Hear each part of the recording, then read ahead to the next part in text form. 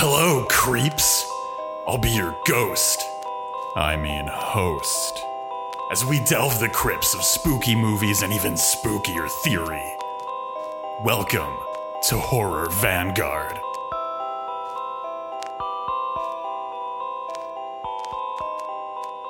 So, John, good friend of mine, coming off of the heels of our exhaustive deep dive into the Killer Tomatoes artistic experimental universe, that celebration of cinema, that cursed study in geopolitics.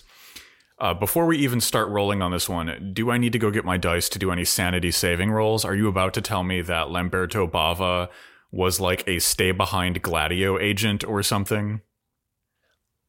I'm not going to tell you that right now. like the episode has just started. Oh, dear. Hello, listeners. Hello. Spooky Season Part 2. We're back with some more cinema criticism for you. I am Ashley Darrow, one of your co-ghosts, joined as always by John, a.k.a. The Liquid Guy. How is it going, John? You know, I've been feeling a little weird. I went to this movie premiere, and they had quite a lot of the props just kind of like hanging out at the front.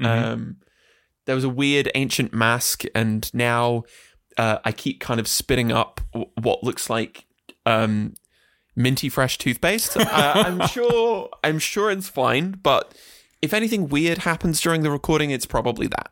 Excellent. Yeah, I'm I've had a really busy morning. I've been sharpening my samurai sword, making sure that my dirt bike is in good riding condition. I'm just getting ready to go to the movies is pretty much all I've been doing today. Well, let's celebrate the movies. Who doesn't love going to the movies? Especially when you've been invited by a sinister man in a hyper-stylized mask who stalks you on the Berlin subway. That's every day, though. That was the most realistic and grounded thing in all of these movies, was a weird dude on public transit trying to get you to buy his weird dude art. Yeah, those were the, like, we must return to the days of, one, properly funded public infrastructure, and two, a society which allowed weird dudes to make more weird art. Absolutely. The magic of seeing a guy in a... We'll talk about the guy in a mask later, because I have a very important question about the guy, the not Phantom of the Not opera. But we shouldn't get ahead of ourselves while talking about Mario. Oh my god, I did it. Mario Bava. Lamberto Bava's Demons and Demons 2. And no. We are... I was going to say, we're not talking about the church. The church doesn't count. It's not the third Demons movie, although it is the third Demons movie. It's not, I'm afraid. It had, we are zero talking... Lamberto in it. Yeah. And you can't say this. It's a Demons movie without any of that, of the good Bava. The good Bava. Shop at Demons, where better Bava movies are sold. Now, people may not have heard about Lamberto Bava or Philistines, or for some reason. I can't believe we live in a world where the Criterion Collection has not released Demons and Demons 2. But that's what we're here for. That's why we exist. And so, Ash, my dear friend, I feel like it's time for you to correct the record after nearly, some 35 years of misinterpretation, of calumny and lies. What... is the work of the auteur Lamberto Bava, the Demons duology, really about? When was the last time you visited a movie theater? And more to the point, when was the last time you considered the ideological and political foundations of the movie-going experience? We don't often consider the theater as a political space. Movie theaters reach the level of political consciousness when they intersect with unions, discourses of ability, and slight issues of which films get which screens. But the existence of the theater as an organ of the body politic is largely overlooked. This is a bit surprising given how powerful theaters are as a vehicle for political discussion. The theater has an uneasy position of being strided across public commons, art exhibits, and entertainment. When you're watching a movie at a theater, how much noise is too much? It might be gauche to laugh too obnoxiously, chew food too loudly, or bring small children. But why the hell are those things gauche? We immediately encounter political problems.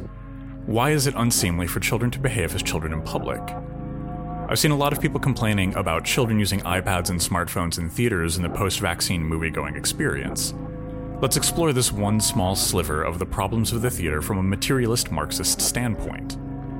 We must first ask, why are children so reliant on smartphones and short-form entertainment? No matter how we slice this, whether it is the dwindling public common making it virtually impossible for children to play outside, cars becoming so large they're nearly purpose-built to kill small children, or parents being unable to afford childcare, we reach immediate Marxist conclusions.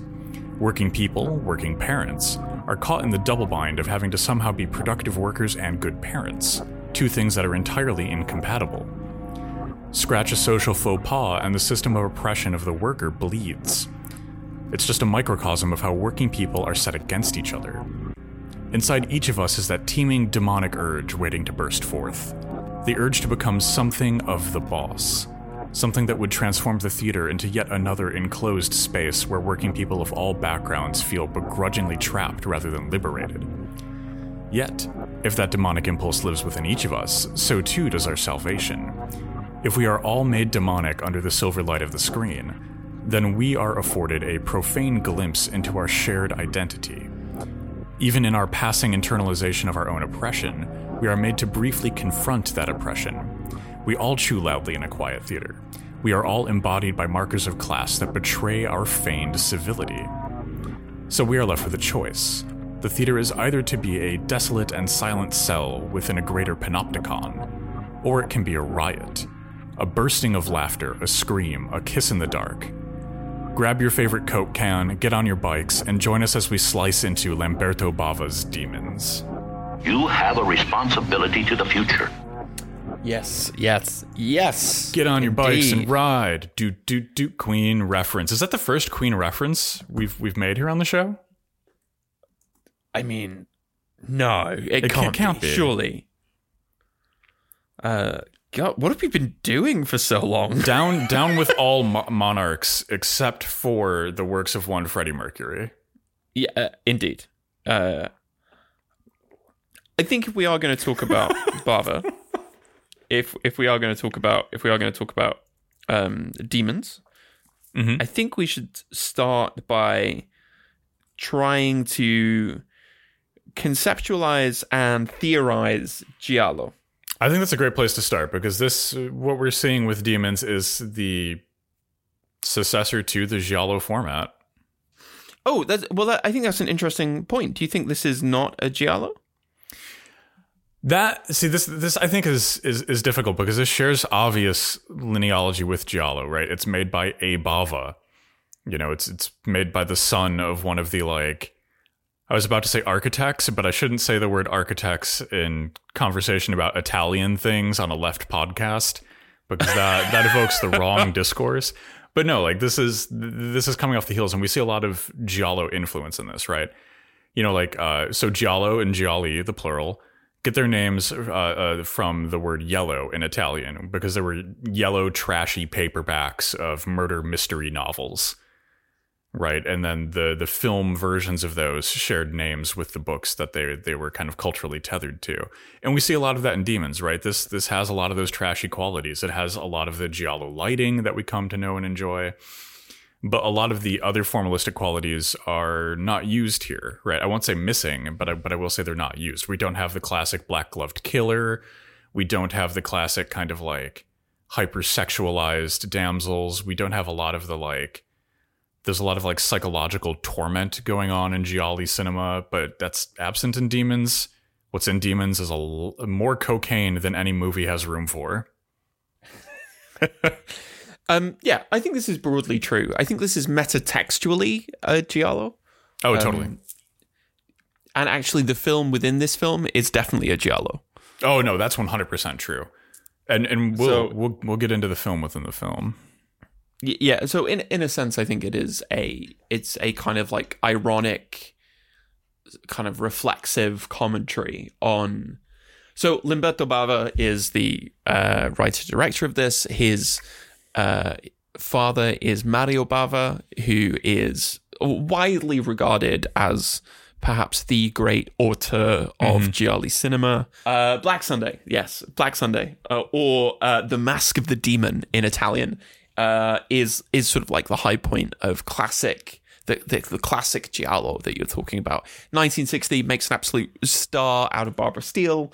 It's got it's loosely based on a Gogol short story as well, which is kind of cool. And Lamberto Bava makes his kind of career acting as his father's like assistant director or second unit director before like getting into like special effects. He makes some films in like the 60s. This is like later in his career. And yeah, this is not a giallo. This is not in any sense a classic continuation of what his father was doing. But there are definitely elements here which are, well, maybe because we talked about fascination. How would you differentiate between the French fantastique and the Italian giallo? Ooh, I think we're splitting a very fine hair with this one. There's some obvious formalistic differences, right? Like giallo is much more interested in the murder mystery aspect of things. Giallo is also where the French fantastique has this dream-like quality to all of its imagery. Giallo is much more into a kind of visceral cinema and very garish lighting. So those are some practical differences between the two. And I think more broadly, like the French fantastique is very open about this kind of incursion of the unreal into the space of the real and how that impacts the lives of everyone. And giallo is much more about this kind of like embodied, tense, eroticized interaction between the kind of like horrific and the visually titillating. Yeah, I think that's a really good way of differentiating. But they are kind of like cinematic cousins, because there is a libidinal economy at work in, I think clearest in Demons, certainly, that absolutely ties into the work of someone like Jean Rollin and the broader French fantastique. But this is because the French fantastique and the giallo both emerge in the kind of like second tier of the cinematic economy, as it were. They were usually made pretty cheap. They were usually made by people who were not working in other realms of filmmaking. They were often made to be kind of like cut up. There is, as you like to call it, a lot of nose to tail editing in a giallo. You're using every single bit of the celluloid. Nothing is wasted. Like I believe actually when Demons was first proposed, someone wanted to use footage from a Fulci movie as the thing that was being shown. And it's like there is a lot of this kind of like, really plot isn't all that important. What's more important is affect and mood and style. Yes, yeah, and I think that's definitely something in common between giallo and the fantastique. They're vibes-based cinema that also make you ask, is this softcore? So, should we talk about the kind of mixed bag of success that Demons was initially met with? Yes, we should. Actually, this is true pretty much, I think, quite a lot of Bava's movies. How would you describe its critical and financial reception? This film did not do so well with the critics. It turns out that people who watch movies for a living don't like watching bad movies. What are the odds? Unless you're blessed with a divine grace, and you watch Bava's Demons and you go, fantastique. But no, so this was panned by critics because the movie is a mess. But audiences loved it. Financially very successful because it turns out that your movie can really suck as long as it's fun to watch. It doesn't matter how much it sucks. As long as it's fun. And as long as, again, we'll get to some of the reasons why it might have been fun to watch. But like I said when we started recording, like a giallo film is not really supposed to be financially successful. That's not what they're for. Mm-hmm. Quite a lot of the time they were used as tax write-offs. Quite a lot of the time they were used as like essentially money laundering operations for the mob. Great. So if a critic turns around and goes, well, this isn't very good, but the audience at the midnight screening is having a whale of a time, then that's what your metric of success really should be. And this does push us into like difficult, I think, theoretical spaces with cinema, right? Like what is the purpose of a movie, and by whose standards does it have to be good? Question mark. And then how is that good? How is that goodness generated? You know, because like this is so much of the value of a film. Films are so highly cultural objects, right? So much of their value is driven by external factors that are often overlooked. Like one of the things that I keep my best example of this, right, is let's imagine like a single parent with 2 kids wants to take the family to go see a movie on a Saturday. You go to the local theater and Disney has a children's movie, a Marvel movie, and a Star Wars movie there. And then like Warner has an adult romance and an adult action movie. And then maybe there's a comedy if it's not spooky season, and there's a horror movie if it's spooky season. I mean, your window of opportunity has been narrowed for you, right? You're going to pick a Disney movie because you're there with the kids, probably, right?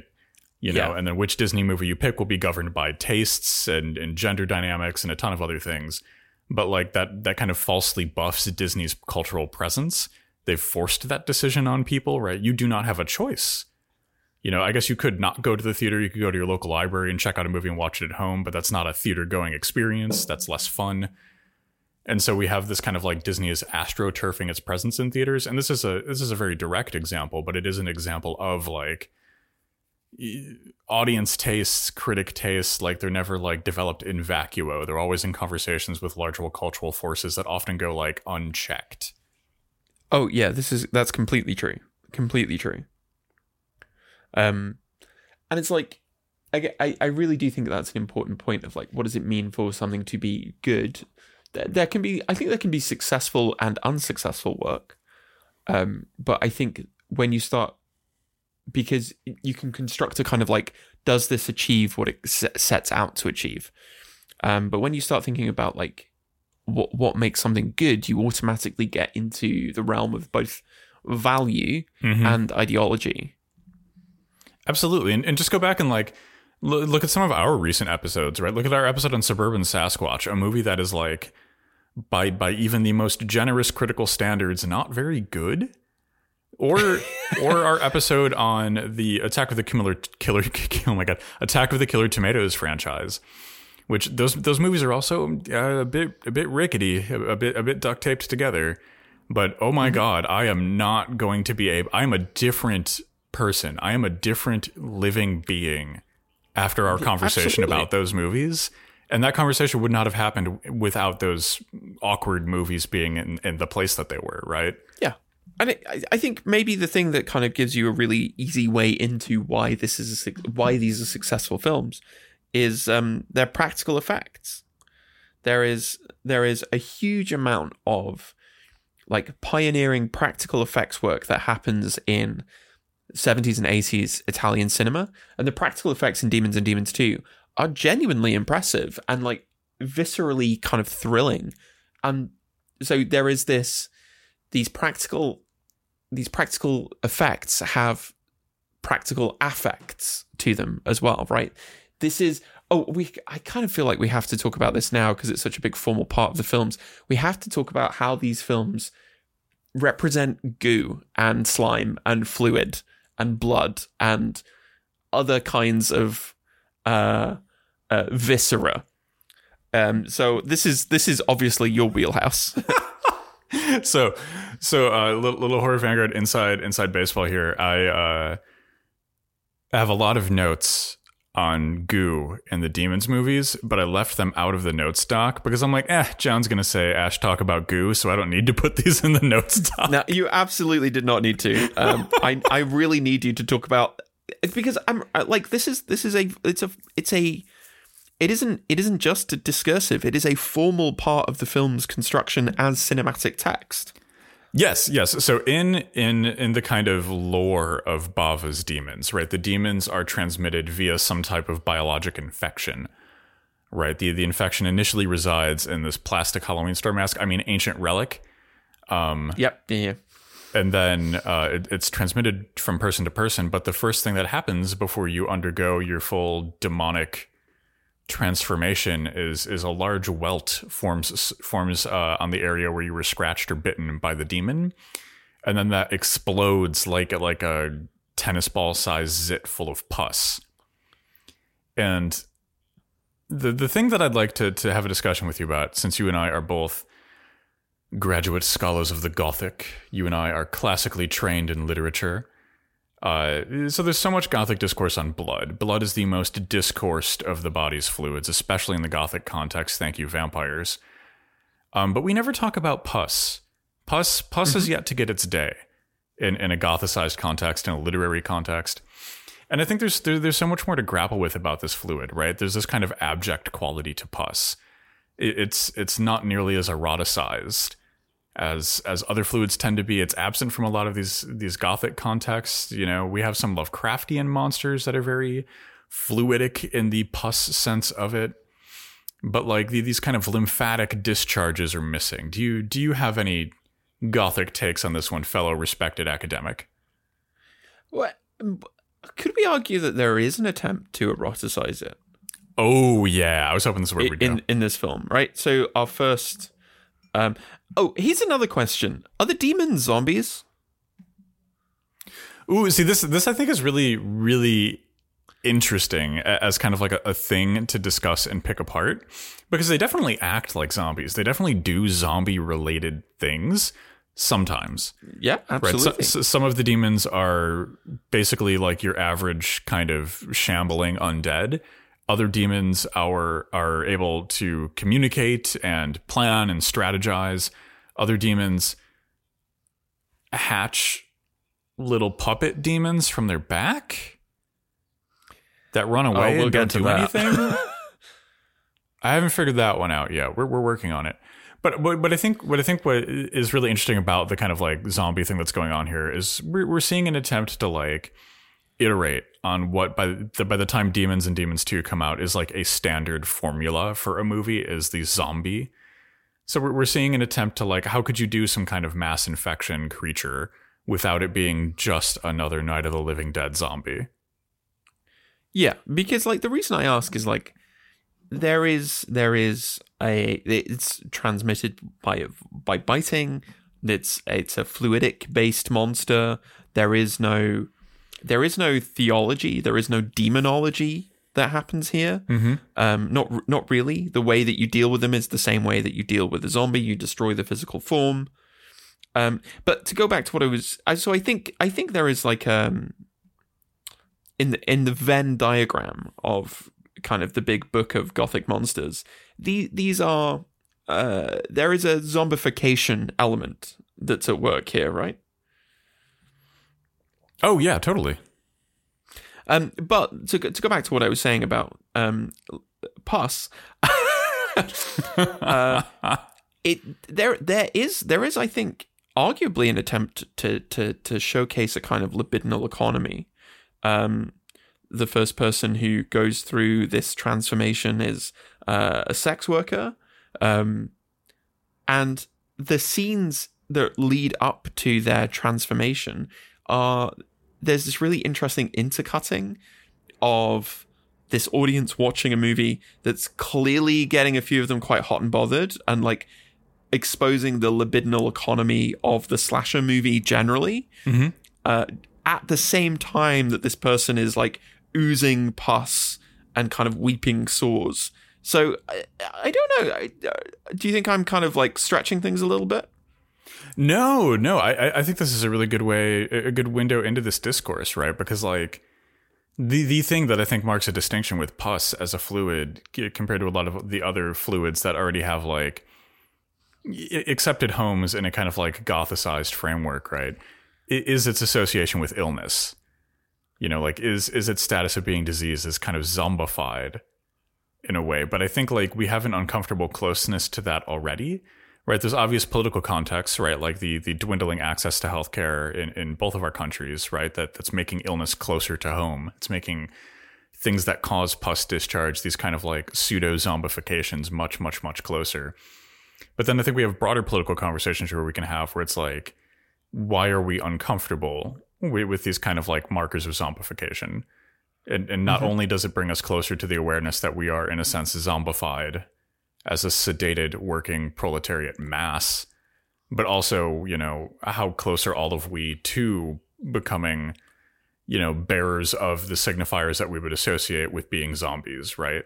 How close are all of we to, like, you know, I don't know, becoming homeless and then having, you know, like, you know, your clothes slowly degrade over time, your appearance degrade over time, or, having a disability, right? Like these things that are encoded into the zombie's form. I mean, I think on a very basic level, on a very straightforward level, what pus is a representation, it's a symptom of something, right? Pus is the symptom of something in the body. There is something inside you. Like, and it doesn't take much of a stretch to connect that to a libidinal or eroticized economy of exchange, right? Yeah. Do you have more on that? Just that really, which is like, this is why I think it's so interesting that all of this is framed around the cursed film and the transmission of something that is triggered by arousal, right? And there is a jouissance at work here that is kind of uncomfortably erotic. Oh, deeply. There's a libidinal freedom to the state of the demons in this one, and I think this is, now that we're talking about it, I think this is the distinction I'd mark between them and like the kind of Romero zombie, right? The Romero zombie is a deeply anhedonic creature. Tick your bingo cards, everyone. We've said anhedonic. Ding. But Bava's demons are like deeply hedonic. They are deeply libidinal, right? Like they're overflowing. They are just doing with what they fluids. love, and what they love is putting their fingers into your head to take out your brain and then lick their fingers clean. Yeah, they're far, far, far more erotic than the zombie is. They have this active agency towards what they're doing, rather than the kind of shambling passivity. I mean, this is a point that, and here's another one you can cross off. This is a point that Carol Clover makes, right? Men, Women, and Chainsaws is all about the fact the slasher had this eroticized libidinal economy at work within it that was directly aimed at the demographic that were both the perpetrators and victims of the various slasher killers represented, right? Mm-hmm. You know, the girls meet those preppy guys who are suddenly like uncomfortably into this movie because it's like, oh no, if you're scared, you can hold my hand. And then in the background, somebody is kind of like spewing up this bright blue fluid from deep within themselves. And you're like, okay, we can see what's going on here. Oh yeah, and I think that's one of the wonderful things about both of the Demons movies, despite their many flaws, is that we get to spend so much screen time just kind of like reveling in the goo, right? Like half the fun of watching the Demons movies is just being grossed out, just getting uncomfortable, just enjoying the space of that type of uncomfort. And we arrive there by way of what I think are some lovely practical effects. I could not agree more. I couldn't agree more. And whilst we're talking about formal elements that we have a lot of fondness for, can we also just talk about the score for Demons first?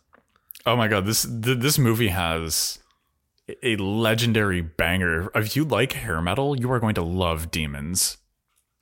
And thinking about it, like I think the sonic semiotics of hair metal actually is so fitting for what Demons is about. Mm-hmm. I mean, hair metal is endlessly self-referential, libidinal, hedonistic, sweaty and gooey in its own way. It's all there, right? It's so fitting that like one of the first names you recognize when you look at the credits is Motley Crue, right?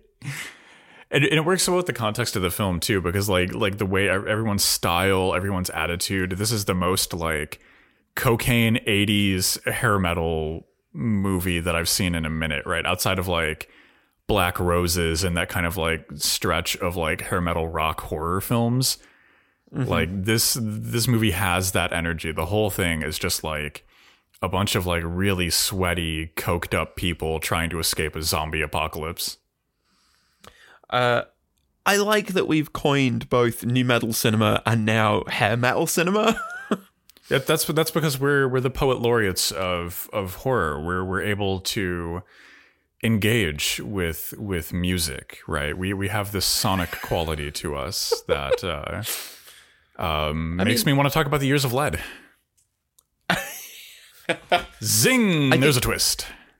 I think if we're talking about mid to late 20th century Italian film, you kind of can't avoid the topic, right? So 85 and 86, the Red Brigades were like abducting politicians and leaving them in car boots. Just a decade earlier, you had like far-right militias planting bombs and like murdering socialists. There was this, and again, I don't want to just do a kind of naive correlationism, but if you think about this, of like, if you're touched by something, if something gets under your skin, you can be transformed into this raging monster that can only be physically destroyed and can't be reasoned with. There is a sort of political subtext here. Oh, deeply. Oh, very, very, very much so. Right? And I think like it's very important that the movie's supposed to be set in Berlin. Mm-hmm. I think adding that additional layer to the political context of what's going on here, the consequences of Italian fascism, the long unraveling of World War II and the Cold War, all of those contexts are alive and well inside of Mario Bava's Demons and Demons 2, which we'll definitely get into. Oh, yeah, 100%. Yeah, Bava's Demons 2 is really all about Operation Gladio. Changed my mind. Oh, dear. There's another free bingo square for everybody. We mentioned Operation Gladio in the context of any Italian movie. I mean, basically, but I think it's kind of inescapable because it was so omnipresent. It's like you can't ignore it. And, credit to a lot of what gets dismissed as being super low culture. Mm-hmm. Like, they all took it quite seriously. They all knew about it. And I think that's we talk about this a lot on the show too, but that's one of the advantages of horror, right? Is by being so low budget, you're given this freedom of not having the scrutiny of capital, right? Like you're garbage art for garbage people under the eyes of the tastemakers and the system at large, and so you don't get held to the same rigorous standards as, I don't know, any movie that would qualify as a Criterion film. I take that back. Criterion's releasing a lot of weird stuff sometimes, so maybe Criterion's not the best example here. Yeah, I mean, like, Bava was not getting funding from like a CIA fronts or the Congress for Cultural Freedom. It's like, it's these lowbrow films for a deliberately mass audience. So, of course, it's in tune with these sort of ideological currents. It's allowed to be more honest. Mm-hmm. So, I do want to talk about one of the greatest sequences ever put to film. Yes. In this movie, and this is now the first recipient of our new award here at Horror Vanguard. So, Mario Bava, you're turning... I think you're 79 this year? Lamberto. Bava. Oh my God, Lamberto. I'm so sorry, Lamberto. Lamberto Bava, I think you're 79 this year, and I would like to present you with Horror Vanguard's Most Cocaine Movie Sequence Award. Yes. This is very coveted. I feel like we should make this a semi-regular feature. But there's this beautiful sequence where our final girl and our protagonist are back in the theater. They've been running through the whole building, trying to escape, finding walls mysteriously bricked up, being trapped in this demon-haunted theater. And he gets on a dirt bike and grabs a samurai sword, which were part of a display promoting the movie in the lobby. So thank God that they put those two things there for the display and not like a stone sarcophagus or something. And of course, for the record, the bike and the samurai sword do not feature in the film that's shown within the film at all. But he starts to just rev it up and just tear ass through the theater, chopping zombie demons in half.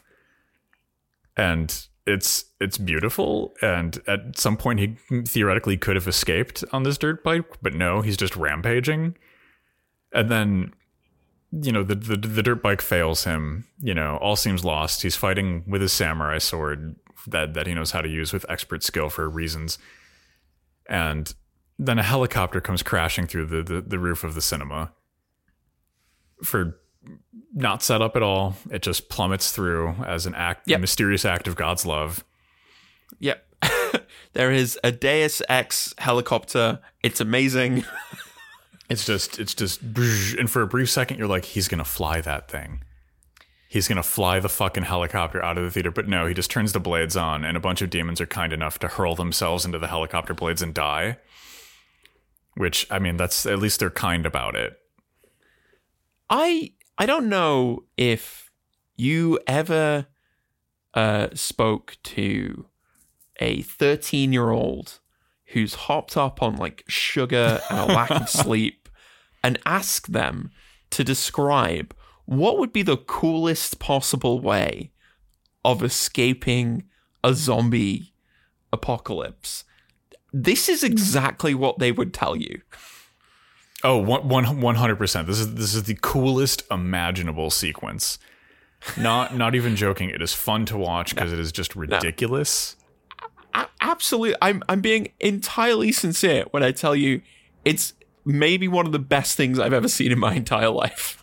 Right, and I think what we see in the first Demons movie is this kind of like kaleidoscopic collision of different cinematic forms. Right, we have the zombie movie, we have Gialli, we have the 80s action movie. Because this is the kind of bombast that's right at home in any 80s action movie. You know, 100%. Lead male protagonist just by default knows how to operate every vehicle and use every weapon because that's what a good action hero does. Absolutely. And he and it ends with him like firing a grappling hook through the hole in the ceiling and then like free climbing up with his babe in his arms to escape the demon theater pit. Again, this is the coolest film ever. And thus, Lamberto Bava, we present to you the inaugural Horror Vanguard most cocaine film sequence. Oh, truly, it is miraculous to watch. We're not joking, by the way. Like, that scene rips. No, I know people are going to be like, oh, they're doing a bit. No, I'm entirely sincere. That final sequence, absolutely, it makes no sense, and it's completely incredible. And you know what else makes no sense and is completely incredible, listeners? It's the Horror Vanguard Patreon, where you get access to our Discord and early access to episodes, as well as bonus episodes, once every month for the low cost of, oh my god, it is like the cost of a can of Coke nowadays because we live in an inflationist rentier economy where nothing is sacred. But for the cost of a can of Coke, you can get access to all those things which are good and sacred and make sense. Patreon.com/HorrorVanguard.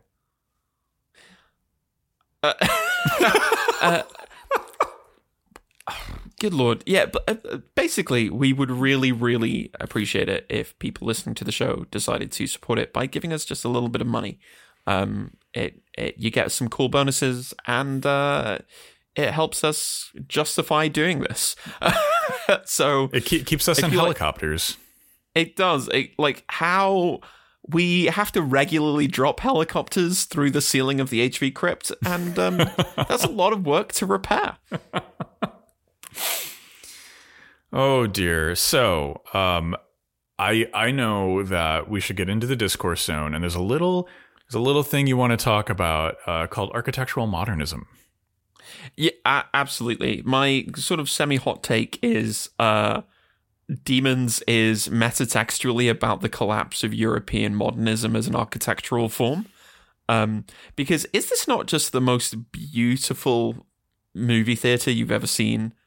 It's this gorgeous, like, modernist building, you know, in the middle of Berlin, clearly built in the immediate aftermath of World War II, or alternatively, is a survivor of like late 20s, early 30s kind of modern architecture that, you know, had to be denazified. What do you think of the environment in which this film happens? So there's kind of like this weird thing in the theater landscape in the United States where every like big budget chain theater has like an absolute garbage interior, right? Like it is the epitome of the theater that is like caked floor to ceiling in like layers of dried soda pop and popcorn, you know, and uncomfortable seats, and it's just awkward, and it's architecturally bland as can be, right? It's a box. And then there are all of these like dwindling and fading little community theaters that are built into old theater spaces.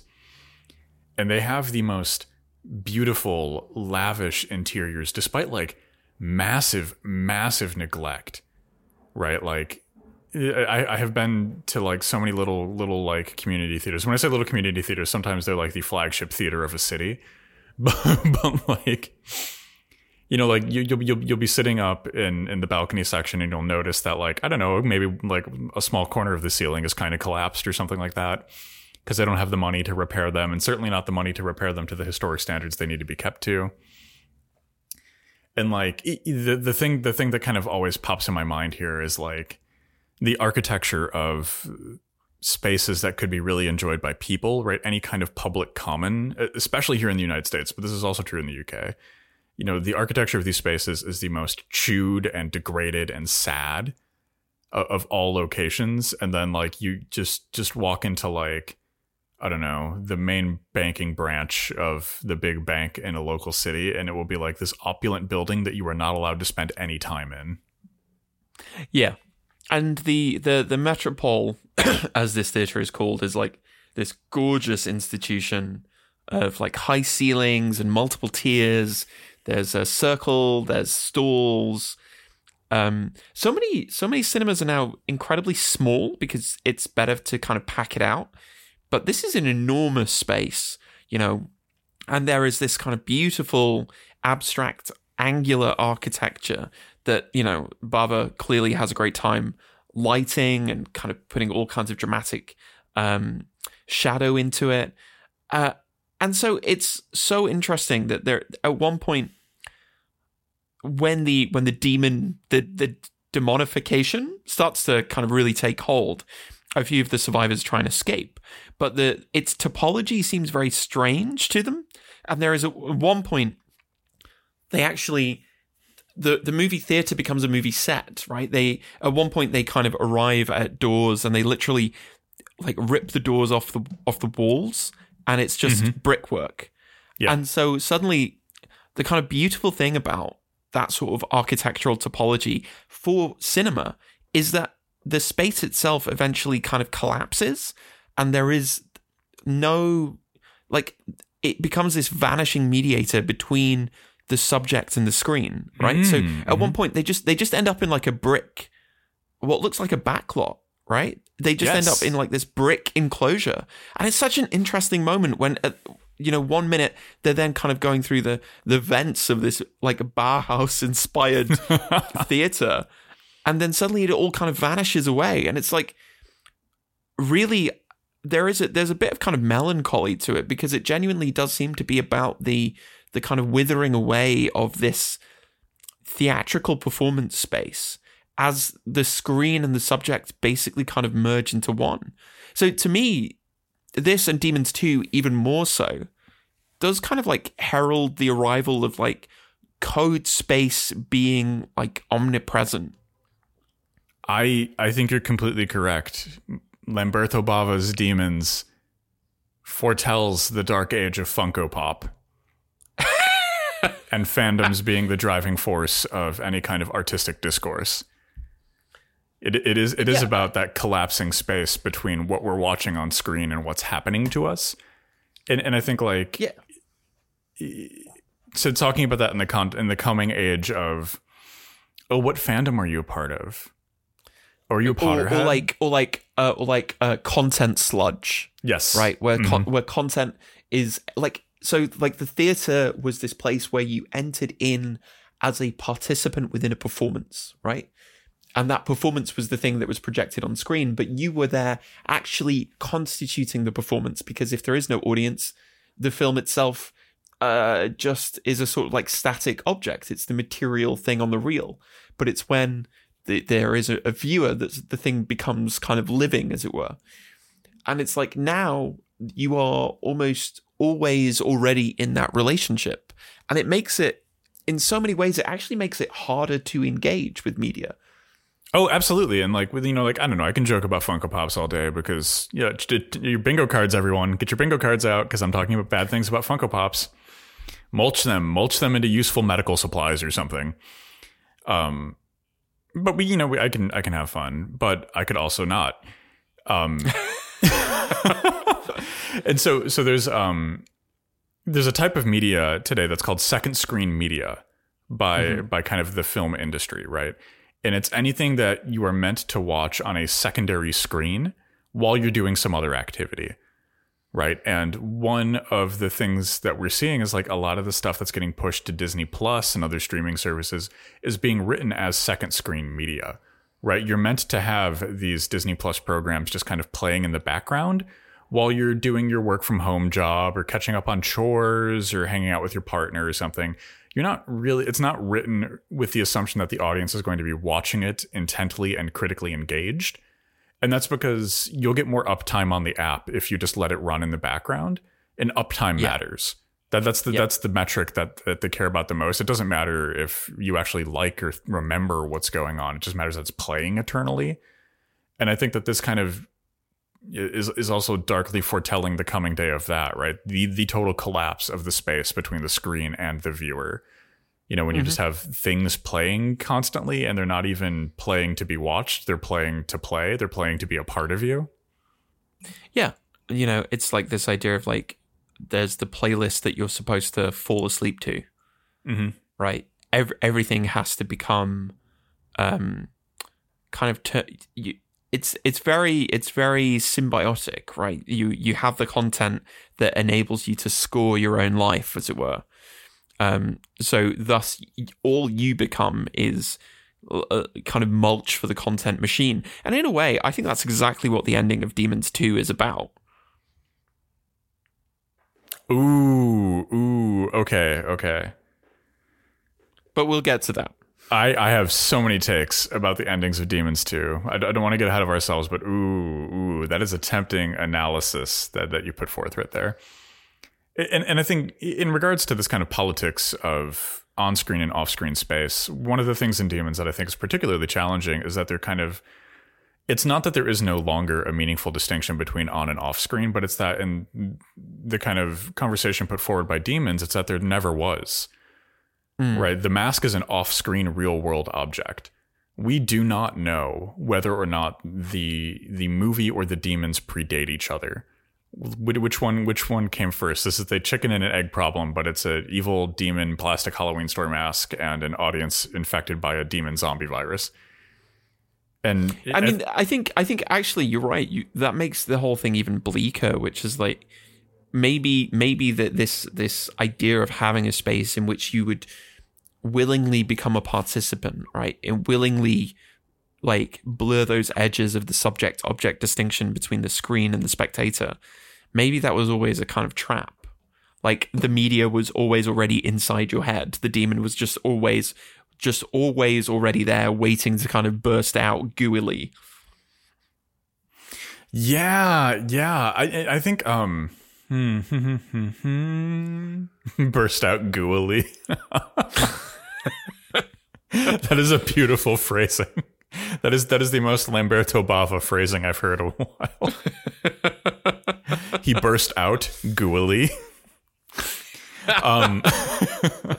But no. So I think it is very bleak, but I think in that bleakness is even, we can, till the darkest soils to grow something interesting. We are a horror movie podcast after all.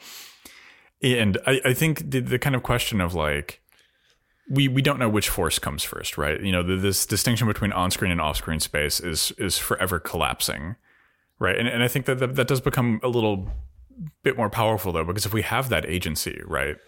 If we know that the on-screen thing that we're viewing is materially and immediately connected with us, the kind of off-screen viewer, the quote-unquote off-screen viewer, then we can kind of like seize control of this cultural apparatus a little more. We can kind of like reach back and grab it. We've talked so many in our Suburban Sasquatch episode. You and I were talking about like, if you own a smartphone, you literally own all of the equipment you need to start making movies right now, today. That's the only device you need right now. And that's beautiful and that's incredibly powerful. And like, like the community theater space is, as we see in Demons, collapsing, right? Like the place where amateurs can screen their films is decreasing rapidly. And, even like Netflix, which for a brief moment was like, oh, it's this great hub for indie cinema. Now that's completely untrue. Like, look at the list of acceptable cameras that Netflix, says you have to shoot your movie on, and like, tell me that's accessible.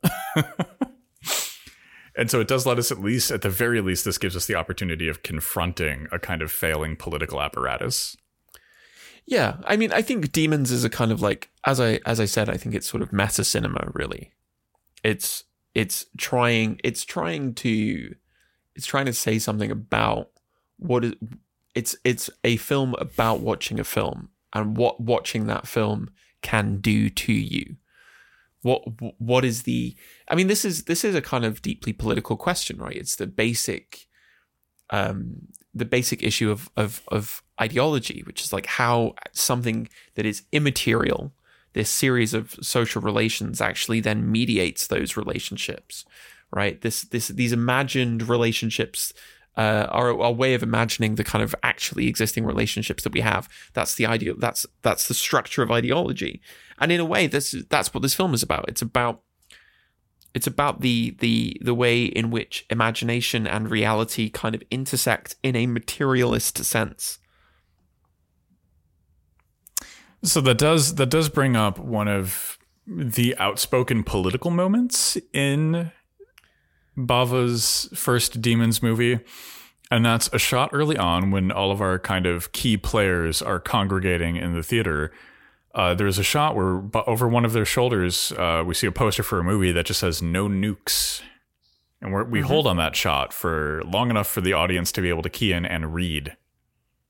How do you feel? Yes. How do you feel about the anti-nuclear proliferation message in Lamberto Bava's Demons? I mean, this was a kind of big. That was a really big and important thing in a Western European left at the time. Mm-hmm. I mean, the 80s. It's the Cold War. It's the height of the Cold War. You've got people like E.P. Thompson, who were very involved in the campaign for nuclear disarmament. And yeah, I think that's the point at which. Actually, thinking aloud here for a second, can we not draw a direct line between this meta and kind of reflexive comment on cinema as a technology and ideological structuring device? Can we not draw a direct line between that and nuclear proliferation? Go on. I love this. I mean, what about the US Army making films at Bikini Atoll where they were doing nuclear tests, or the films from the desert during the Manhattan Project, or in fact, when was Threads, for example? Threads is 1984, I think. So like the great problem of the kind of nuclear war is that it's almost literally unrepresentable, right? What you can represent is the immediate aftermath, as so much great cinema has done.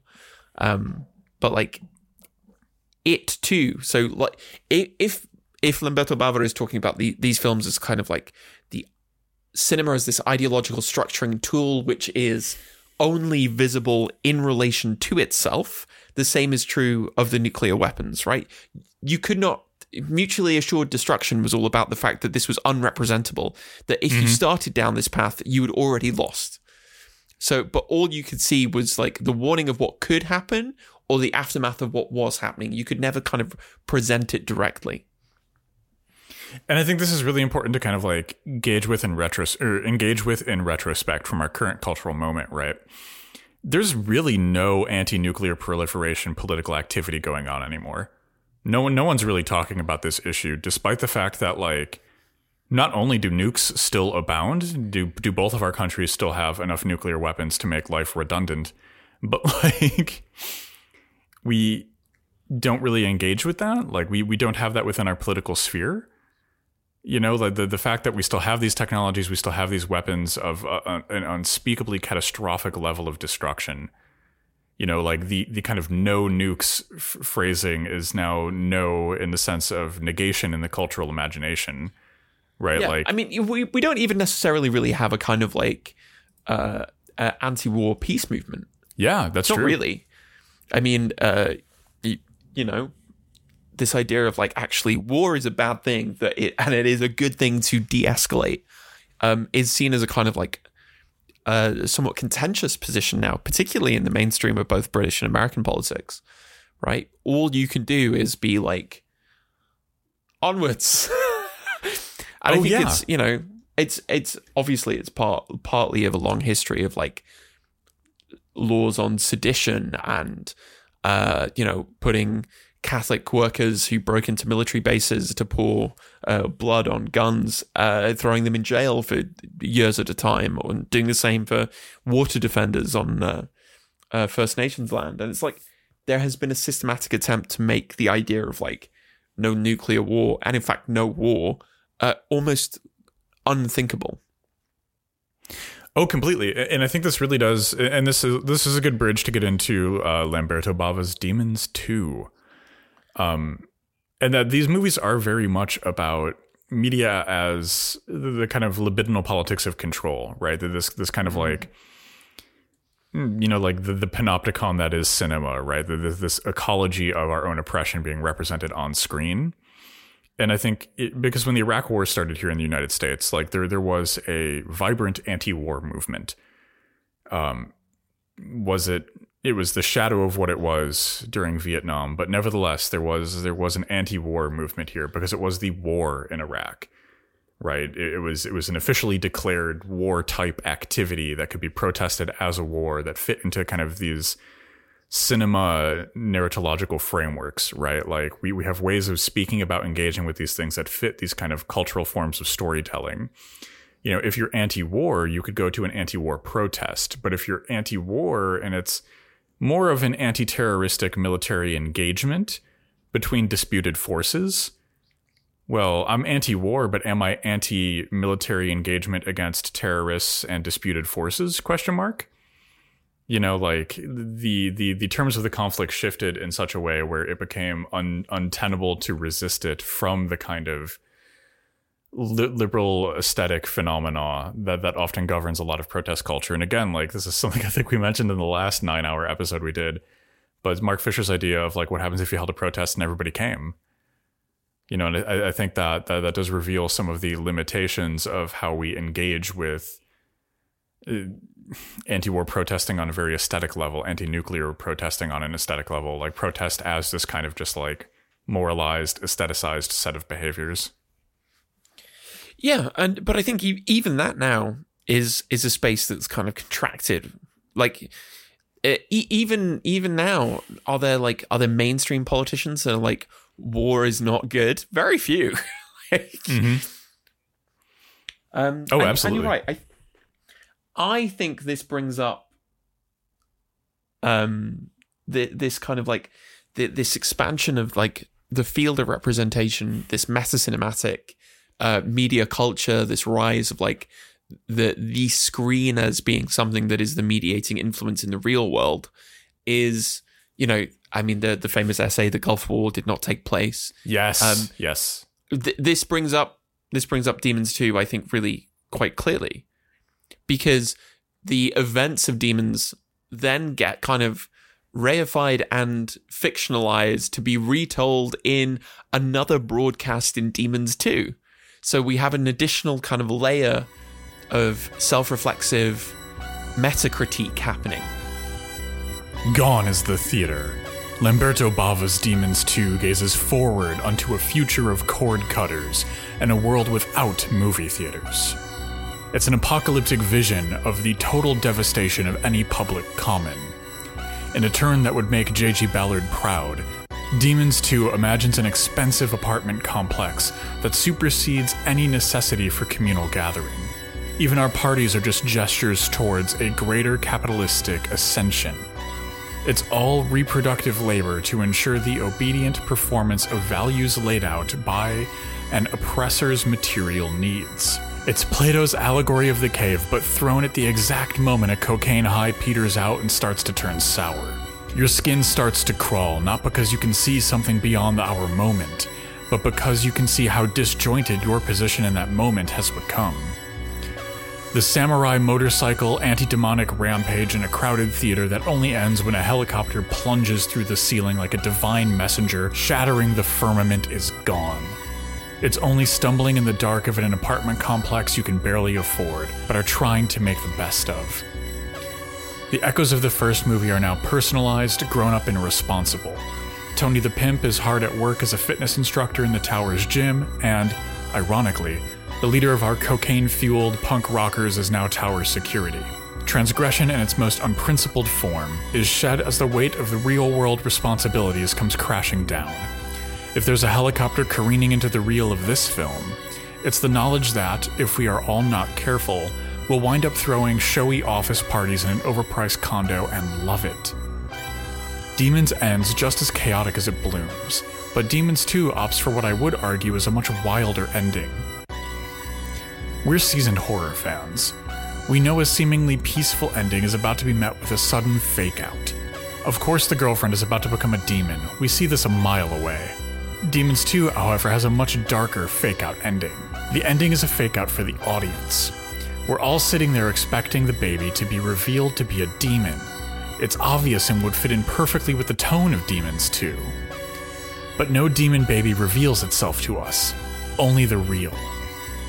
We often remark on this show how one of the most frightening prospects is to wake up day after day realizing you had never changed. But what could easily be worse is to wake up unchanged, but in a world that has fundamentally shifted beyond what you had prepared for. The thing is, a demon's level interregnum is guaranteed. Whether climate apocalypse or a future taking bold strides towards a socialist utopia, we're changing. And faster than we might be ready for. That scares the hell out of me, that I might wake up one day unchanged in a world that has outgrown me. And I'm not sure how to be ready, beyond continuing to encounter the world and drink fresh from the font of the real. Is trying all it takes to become new? Find out with us as we discuss Demons 2. Something very strange is happening here. Yeah, I think that's a very good way to start looking at Demons 2.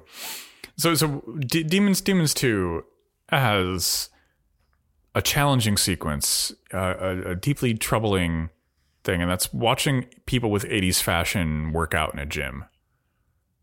And I know you had some takes on this one. Resident yes. Horror Vanguard fashion expert at the Fashion Crit Guy. Yeah, let's talk about how so much of the body is framed in Demons 2. We have a returning character, a returning actor from the first Demons. But we also have, there's a lot of very, again, we're back into fluids. There's a lot of like oily, sweating, lithe bodies here. And there's a lot of kind of like, it's essentially like 80s hair metal body fascism. Yes. How do we unpick this Gordian knot? So let's start with our returning character, because this might also be like some interesting conversation we can have about that. So our returning character is Bobby Rhodes, returning to act in Demons 2. He was in the first movie as Tony the Pimp, along with his two sex worker pals, Rosemary, and I forget the other one's name off the top of my head. And I think we have like a really complicated discourse to have here, because the first movie is like fairly cavalier with its racism re Tony the Pimp and Rosemary, right? Especially when Rosemary is the first person infected by the demon virus, and she's infected because she's misbehaving in an artistic setting, right? She's grabbing an item from an artistic display and jokingly putting it on, right? The demon mask, right? She isn't behaving in the norms of civilized society. And so we have like some very problematic racial discourses. And then Bobby Rhodes returns here for this one, and now he is a fitness instructor. Yes. So yeah, Tony in the first film is like, it's honestly, it's genuinely embarrassing. I mean, even we can go, we can excuse the problematic things because of historical context. No, even for the 80s, it's awful. The kind of stereotypical pimp character played almost entirely straight, right? There isn't really a joke. It's not really a joke, which might have been a way that you could do that. But then he becomes a kind of fitness. He turns up again here as a fitness instructor. And again, there's some really interesting things happening in the second film about the representation and role and function of the body. Mm-hmm. There's pregnancy in this second film. There's a lot of reproductive and gestational labor happening. There's a lot of like self-improvement of the body. There's a lot of like mutilation of the demonic body. So how do you feel about the fitness instructor / like leader of the barricades that he becomes?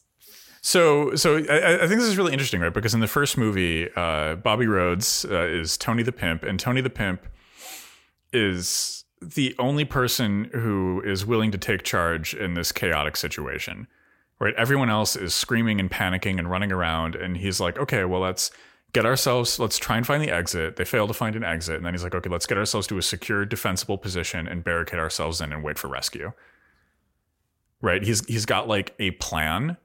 And the second he gets killed, the plan immediately collapses and everyone starts panicking and running around and just waiting to die again. And even, Rosemary, the first person who's infected, right? Like, she tries to seek help and everyone ignores her, right? And like when her other sex worker friend is infected with the demon virus, she also tries to seek help and is ignored by everyone who think it's just part of the movie that they're watching. And like, I think there are some like discursively useful things happening in there in regards to agency, in regards to how people are made to be invisible in public discourses, especially when we start to see these things like race and sex work intersecting with publicly visible illness and ability. Like there are some really good discourses that are brewing in Demons, the first Demons movie, even if it is largely mishandled. By the film. Then of course we get this fitness instructor who immediately kind of tries to lead everybody into violence against them. It's like is encouraging them to make Molotov cocktails. Yes. But they all, even though they outnumber the infected demons at this point, all of them die. Mm-hmm. All of them get killed, and it's like there's something. I feel like we're kind of like tracing along the edges of how easy and how quick it is to move from the guy who is telling you that you have to get strong in order to be like an 80s business success to being the guy who tells you to find weaponry and start making Molotov cocktails because there's a nameless horde coming that you are morally required to do brutal violence to. Right? It's all there. I think that's kind of discursive downturn with Tony's character. I like him so much more in the first movie than I do in the second one, right? In the first movie, his character is very, very complicated. which is surprising to say in the context of Lamberto Bava's demons. But he's got this surprisingly complicated character when you kind of like look at him honestly, when you look at Tony the Pimp honestly for what's going on there, right? And then in the second movie, they do kind of like boil him down a bit, right? They take off some of those complex edges, right? And like they kind of make him into, he's no longer a survivor trying to make it out of a very difficult situation, making choices that may or may not be correct. And now he is like, I think exactly the picture of what you're painting, right? He is ready to send men, women, and children to their death in the name of defeating this kind of faceless adversary. Yeah. There's something, like I say, there's something so interesting about the discourse of the body in the second one. And also, I think there's something else that we should pick up on, which is the degree to which all of the women across both films are consistently there is this kind of like note of hysteria that the film deliberately kind of inflicts upon them. Mm-hmm. I'm thinking of the moment in the second one where they're trapped in the lift. And there is so many points where men literally always turn around to women and go, "Calm down, you're being hysterical." Like right. it happens again and again and again, and there's this like, kind of like affective, embodied, emotional excess. Again, so there are so many kind of discourses of the body happening. Oh yeah, and I think that's a really good like thing to contrast across both films too, right? Is that like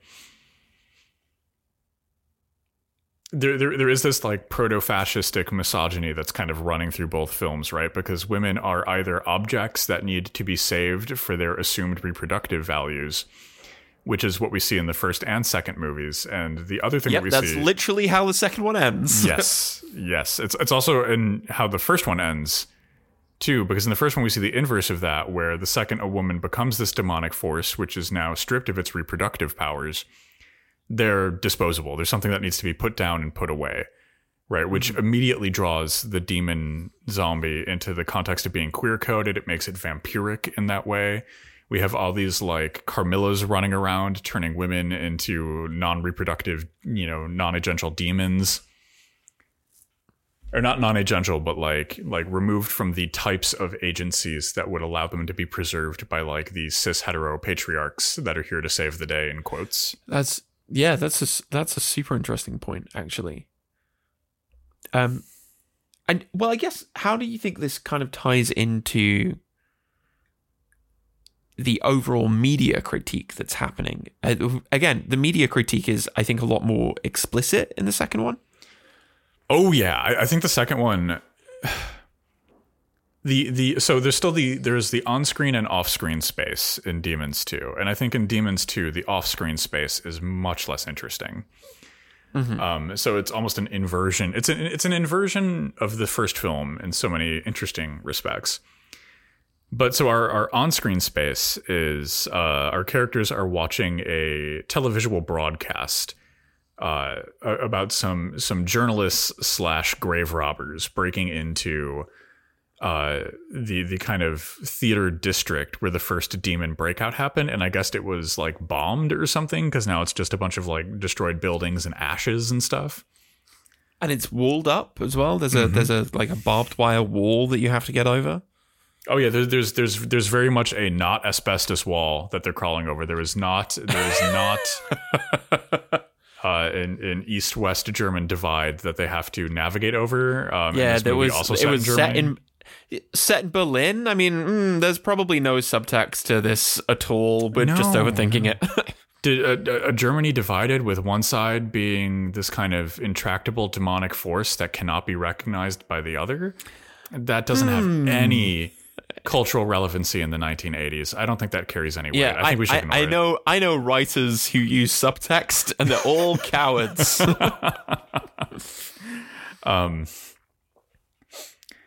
Let's see. What was I even talking about? Oh, the media. Yeah. So like we have this media ecology where they're breaking to the other side of the wall to kind of see what's going on there. And I think there's a lot to tease out here. And the first thing that I kind of noticed and that kind of jumped out to me was that like they're not like what they're saying to themselves when they cross over the wall to see what's happening on the other side is they're like, oh, we're going to bring the truth. We're going to let everyone know what happened over here. But the first thing they start doing is like grave robbing. They're there to grab trinkets to take back to sell to the West. And it's like, oh, okay, like you're not actually there to figure out what happened. You're there to reproduce these narratives you've already been given. Right? You're going to come back with the tales of horror that you've been told. And so I think it is kind of revealing like aspects of journalism and aspects of the media apparatus at large in how they manufacture the consent of the population. Manufacturing consent. Tick your bingo cards, everyone. Ding, ding, ding, ding, ding. And of course, this is how the new demonic infestation happens, right? Because it's by engaging with this evidently deeply ideologically motivated broadcast that the goo breaks out once again. Yeah, which I find this to be really interesting too. So what do we make of this, right? Because the Demon Incursion has like this biphasic release that happens here, right? Because the televised broadcast is not live, right? This is a thing that happened in the past, right? And inside of this televised broadcast are kind of would-be grave-robbing journalists, or parachute journalists, or whatever we want to call them. One of them accidentally gets cut, spilling some blood onto the fangs of a vampire. I mean demon, I mean zombie. And the demon is resurrected by this fresh blood. Kills off our would-be parachuting journalists, and then breaks out of the screen and into the real world, which would be in the future, since that's how pre-recorded broadcasts work. So what do we make out of the kind of like temporal disjunction and the kind of like layers of this kind of like viral thought being transmitted over media? Well, again, I think this is the thing that's really interesting about this film and both films rather, is how they construct their own media theory. And I think a big part of this is something that I noticed watching it is that the distinction between the television broadcast and the film world that we're watching is almost completely invisible. Mm-hmm. Right? They look the same. Whereas in the first one, actually, there is, when we've cut back to the film within a film, right? The film stock is different, the lighting is different, the grading is different. There is a very clear distinction between them. And to me, I don't know if this is kind of like overthinking things a little bit, but like, isn't this like a comment on the ways in which TV became real life? Right? It wasn't just a supplement to it became actually, it was the media that was in your home, all right? It was the thing that was an extension of your domestic space. So really that temporal disjunction doesn't really matter now, because those moments of media are kind of timeless. They're almost immortal. Ooh, I think that is an absolutely fantastic way of looking at this. So the big distinction with Demons 2 from Demons 1 is it's not set in a theater, it's set in the Tower, a high-rise apartment complex that is in no way, shape, or form related to the works of J.G. Ballard. I mean, yeah, this is basically high-rise. No, it's the Tower. It's, yeah.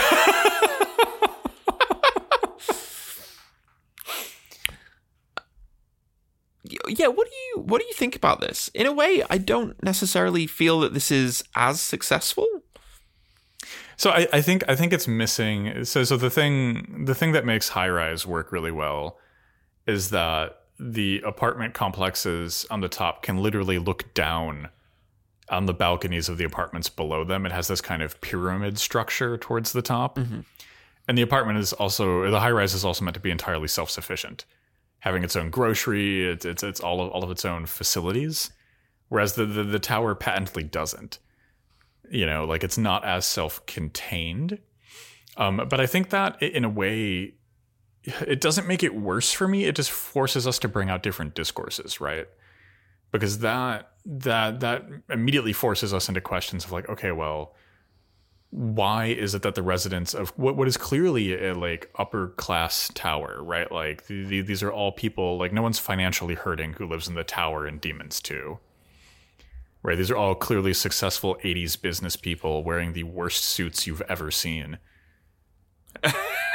and they can so our protagonist, right, you know, his wife is pregnant and she's like, oh honey, go run to the store and get me some snacks. And he's like, okay, and then he's like gone and back in a second. And it's like, he must live in a really good neighborhood to have, you know, access to food be that close to him, to be that easy to achieve, right?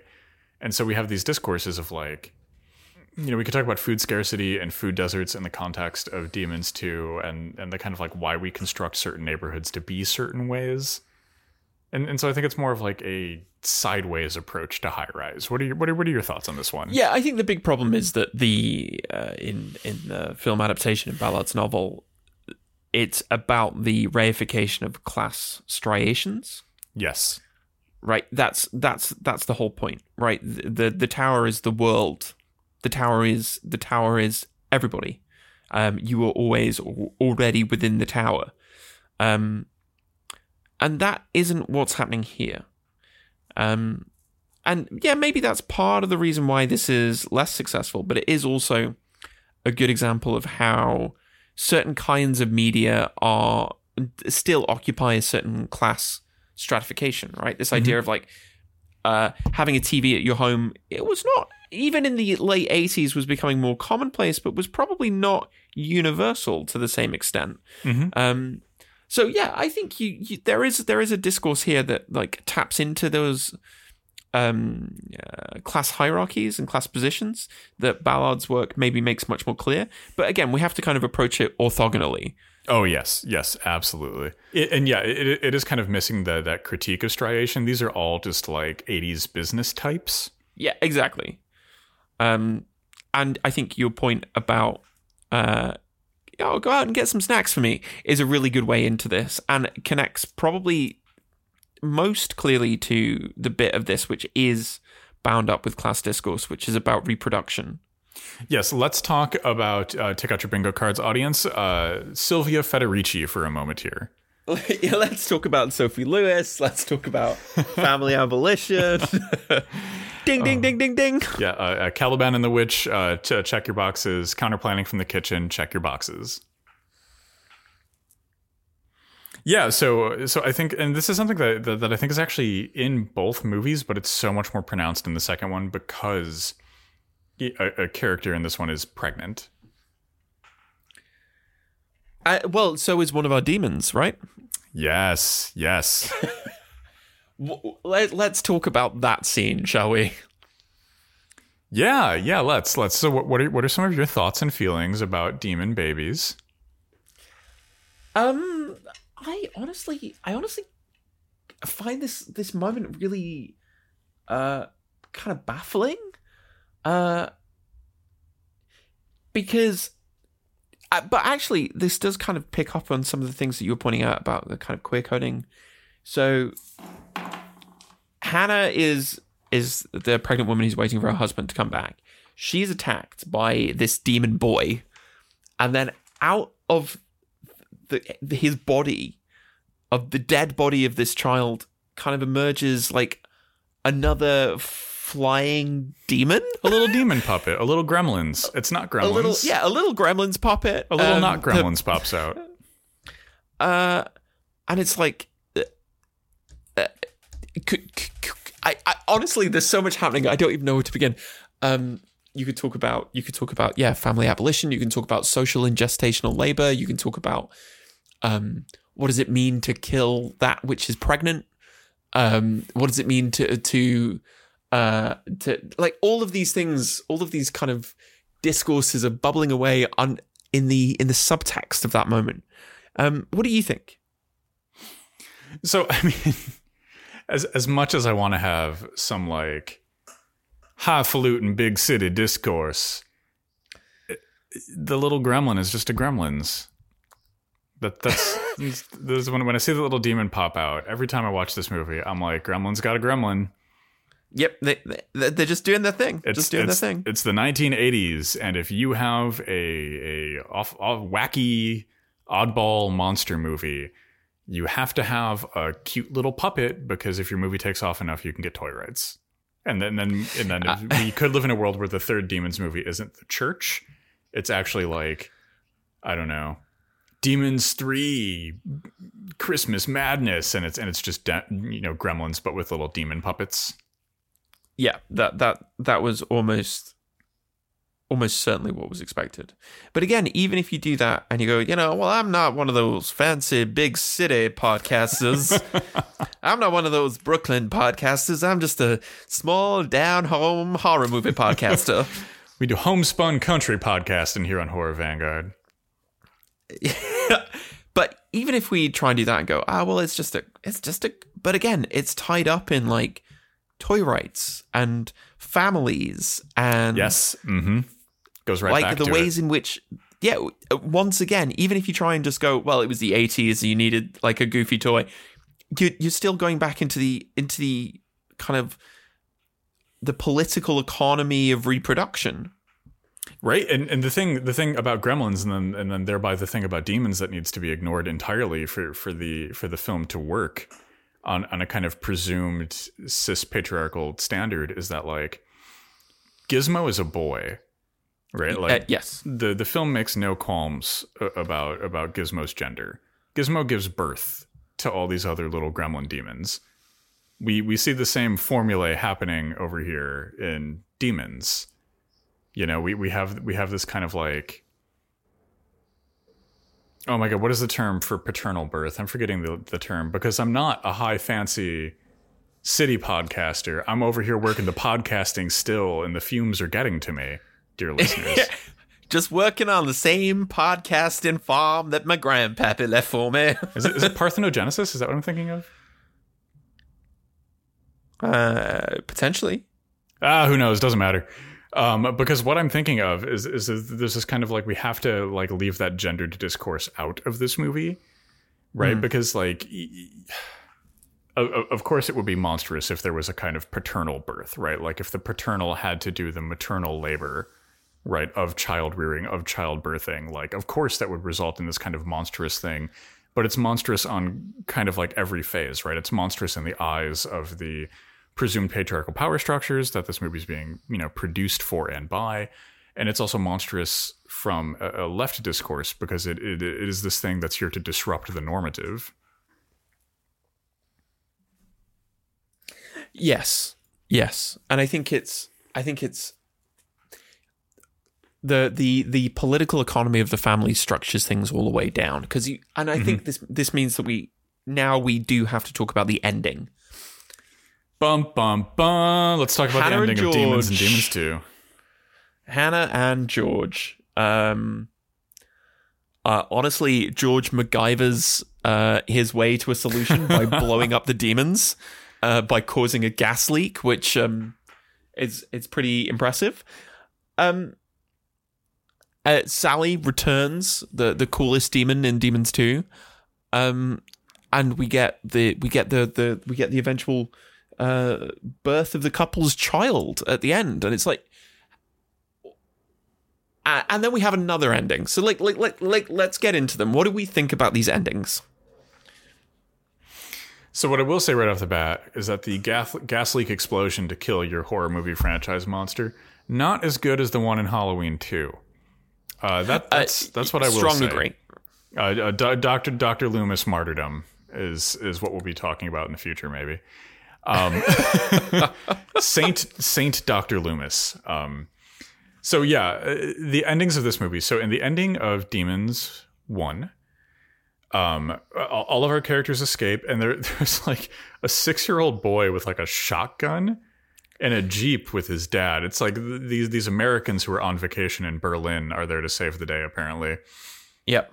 And so they're all in the Jeep and they're driving away, and like the kids are blasting some demons, and it's this kind of like, it reminds me a lot of the unsettling discourse that comes out in zombie fiction and zombie cinema, where like the zombie is just this floating signifier for like a detested cultural other, right? That we can freely dispose of and treat as non-human or subhuman. Also, they're like the most Aryan children. Just out of nowhere at the end of this movie, being led by like their benevolent white-haired grandfather, it is like sus. I look askance at ye, end of demons.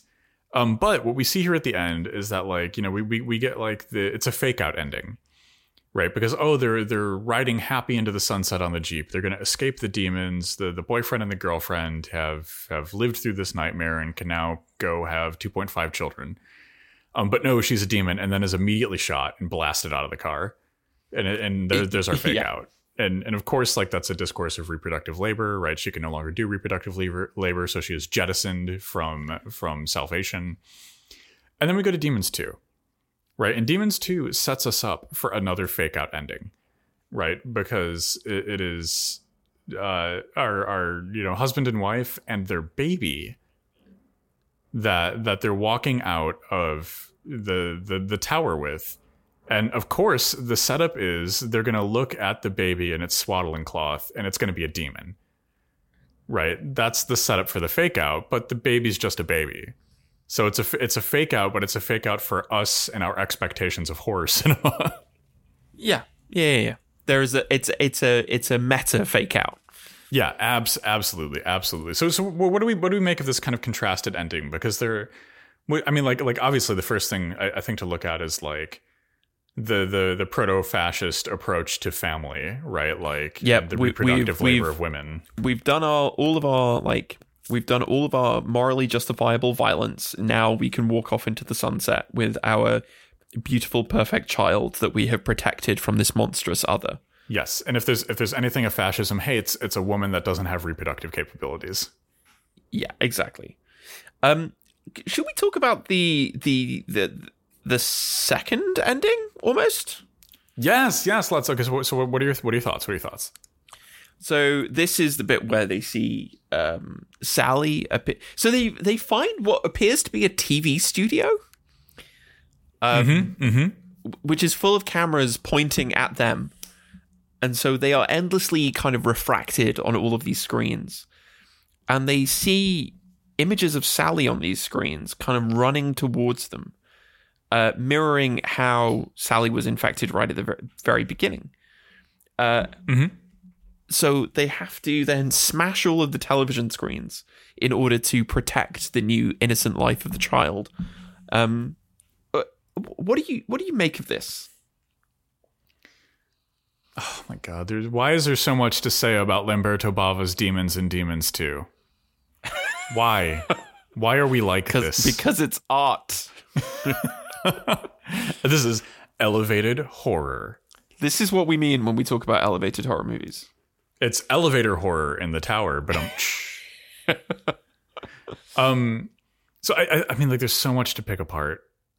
Because I mentioned this right at the beginning when I was talking about this as being like a meta critique of the media ecology that we now exist within, a kind of McLuhanite, Marshall McLuhan's, Mechanical Bride. The medium is the message. Would you agree? So one thing that's kind of coming to my mind right now as we're having this discussion, because we were just on Library Punk for a lovely discussion of the movie Storm Center. We were indeed. Kind of one of the things that was borne out in that discourse was that the kind of there has been a long-standing conservative fascistic fear over what is in media and what is allowed to be represented in media and under what terms. Mm-hmm. Right. This goes back to Nazi book burning. We saw this during McCarthyism here in the United States. We could talk about video nasties over in the UK as a perhaps more minor example of this, but nevertheless a constitutive one. And here we're kind of seeing it played out at the end of Demons 2. Right. We have like this infected demon, right? Like this absolute other, this subaltern figure, this human that has now become non-human through changes that has happened to it or to them or to her. And what is our good Aryan reproducing family unit doing? They're destroying its ability to be represented in media, right? They're doing a kind of televisual equivalent of book burning here at the end. Yeah, it's both a curtailment and a massive kind of like concession about the power of the screen, right? Mm-hmm. This film ends by smashing television sets, and I think I'm right to say that Lamberto Bava would later go on to do quite a lot of television work in Italy. Yes, and I'm like, that's a super interesting move from somebody who made Demons 2, which ends the way that it does. That sees the figure running towards you on the screen in the corner of your living room as being something that can literally burst out and change you into something monstrous. Like, goes on to work in TV. Like, what an interesting set of choices, right? This, and I do genuinely think that the films taken as a whole function as this kind of meta critique of the limitations and ideological structures of cinema and the ways in which cinema is kind of like being superseded. This idea of the old vision of cinema as the space that you go into in which you participate with the screen that's, you know, the image is projected in front of you. And is instead, it's becoming like a topology that is like the way in which we navigate the world. In some ways, I think the move to a domestic sphere is kind of disappointing in the second one, but actually thinking about it, it does make some kind of interesting points about where does the encounter with the screen happen, and it happens everywhere. Ooh, that is such a beautiful point. I really, really, really like that. The screen is omnipresent. Even when the screen isn't on, so much of how we approach our lives and our understandings is defined by that very screen, right? Is defined by our meta relationships to it. And especially now, like, in the context of like the screen has become this eternalized thing, right? There is always a screen pretty much fused to the palm of everyone's hands. Yeah, absolutely. And even our work here on the podcast. And here's the thing. Would we smash it anymore? Would you smash it, right? If you were to remake Demons 2 now, you wouldn't need a television studio at the end, right? What you need is like a live stream. And like, would you smash the screen? No, of course not. We would welcome what came through. And I think to add another layer of complexity to that, could you smash the screen, right? Because the television was never quite a necessity, you know, like extremely useful, you know, in the everyday lives of so many people as both entertainment and an educational device to get news and other updates.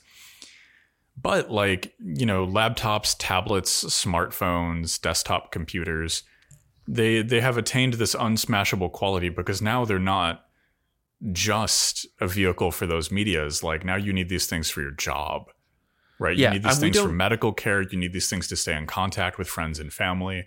Like, the media apparatus has fused itself into all of these other material concerns that used to be serviced from other devices.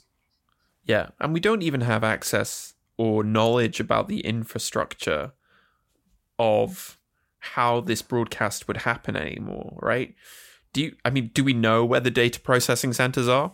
Do we know where the servers are on which all of our live streams kind of like move through?